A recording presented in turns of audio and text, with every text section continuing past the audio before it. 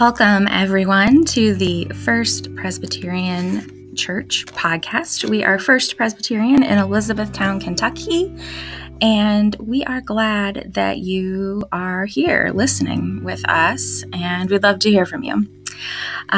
We hope that your day will be blessed, and may the peace of Christ be with you.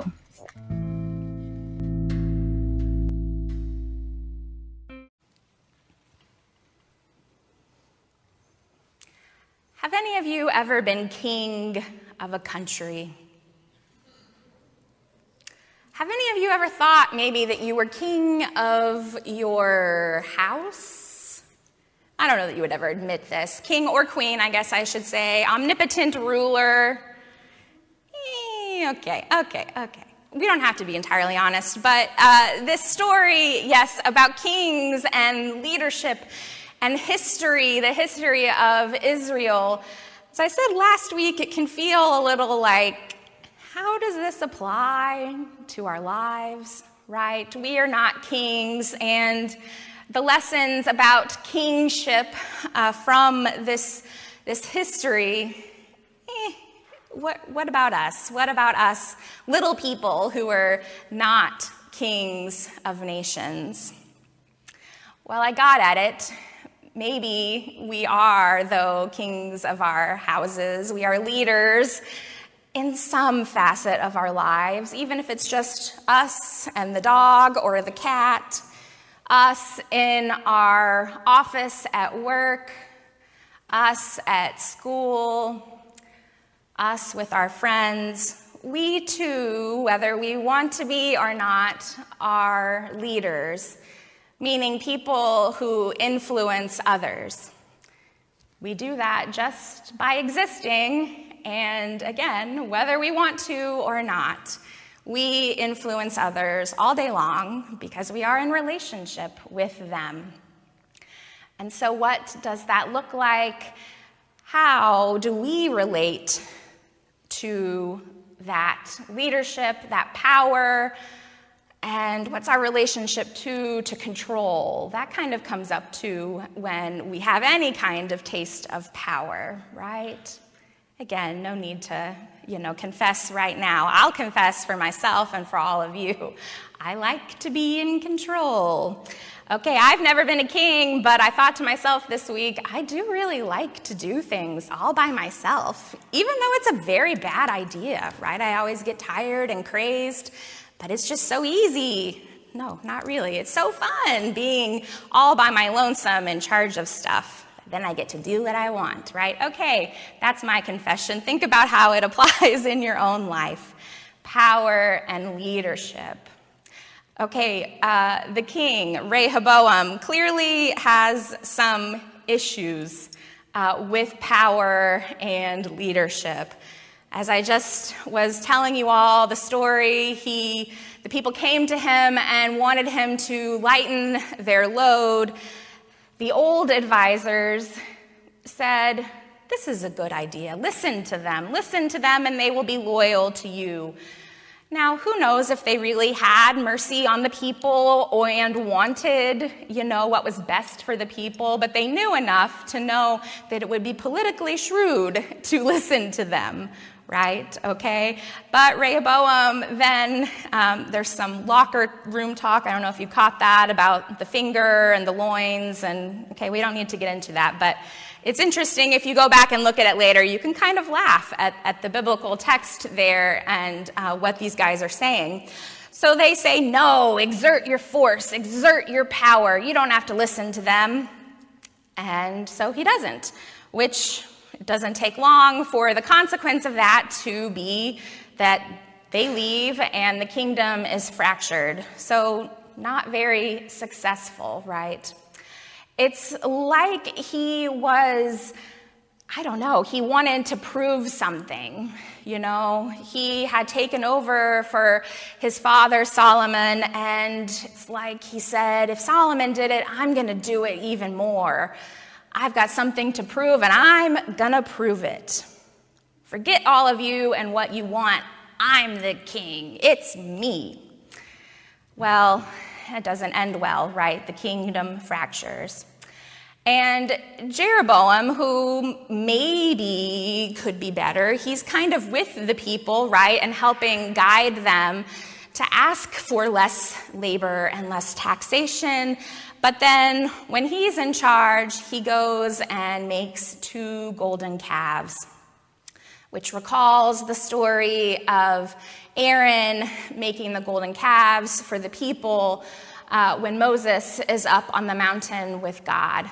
That does not end well, and we don't hear the rest of the story, but Jeroboam is not remembered fondly, and this is kind of the first step down that path, the golden calves. Maybe he's worshiping God with those calves. Some think too, maybe it was meant to be a representation of where God would sit on the calves, but either way, he has not done what is right. And the history of Israel goes through all these leaders again and again and says, this is not good. Things are unraveling for Israel, and eventually, some years later, they will be fully unraveled and taken to exile in Babylon.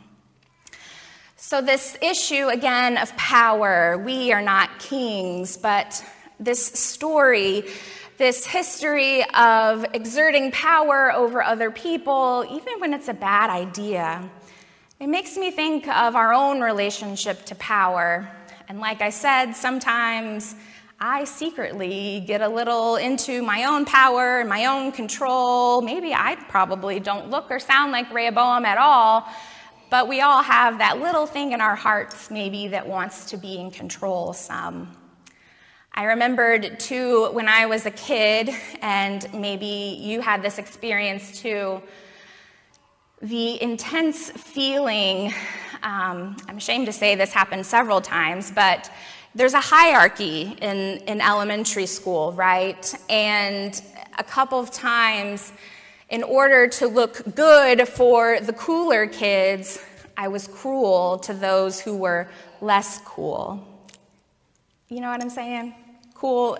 So it's sort of like this hierarchy that we're ranking through, and instead, in trying to come out from the power that others had over me, I took it out on others who were smaller, littler, more vulnerable than I was.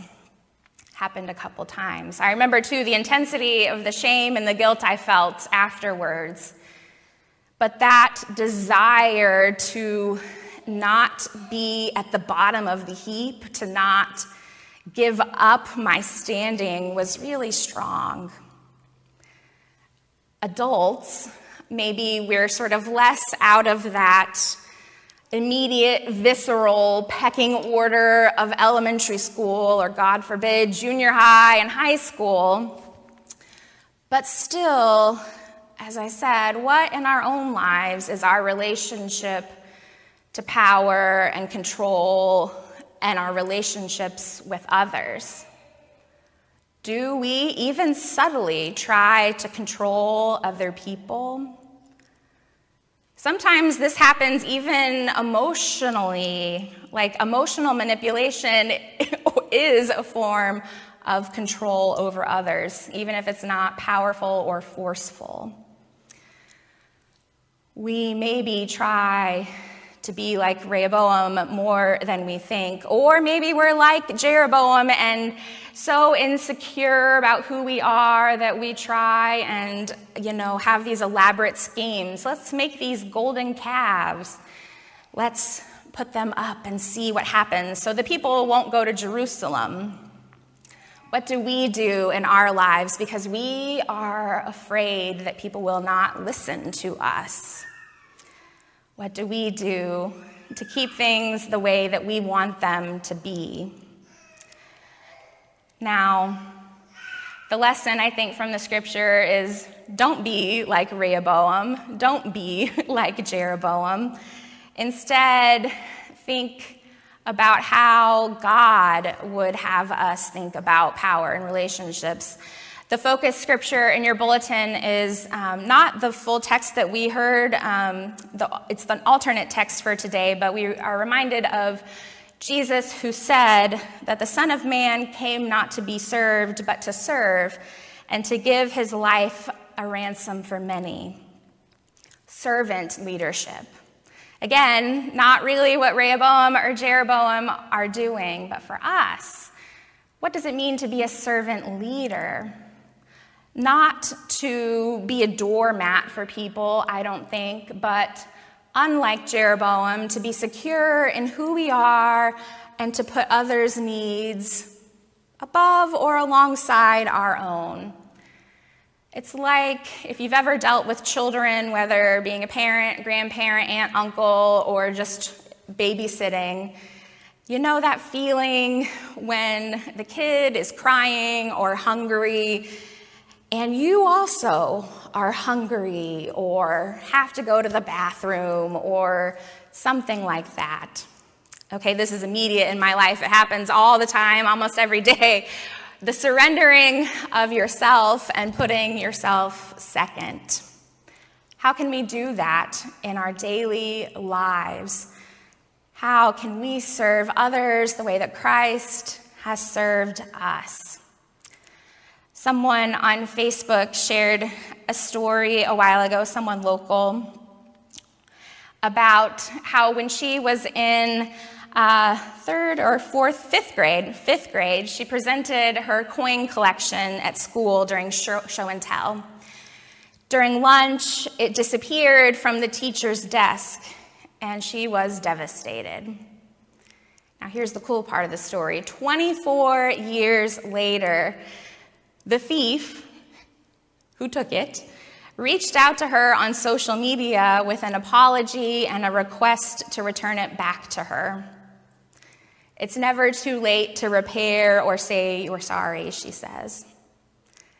What a beautiful, small, but really meaningful thing, 24 years later, to return the treasured thing and to repair what had been broken.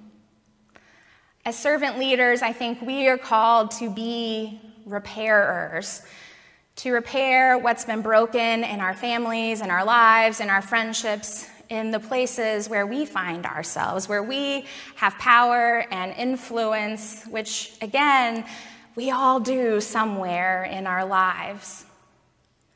So think about how you can serve, how you can lift up others, how you can be the repairer this week. God calls us to serve. Amen.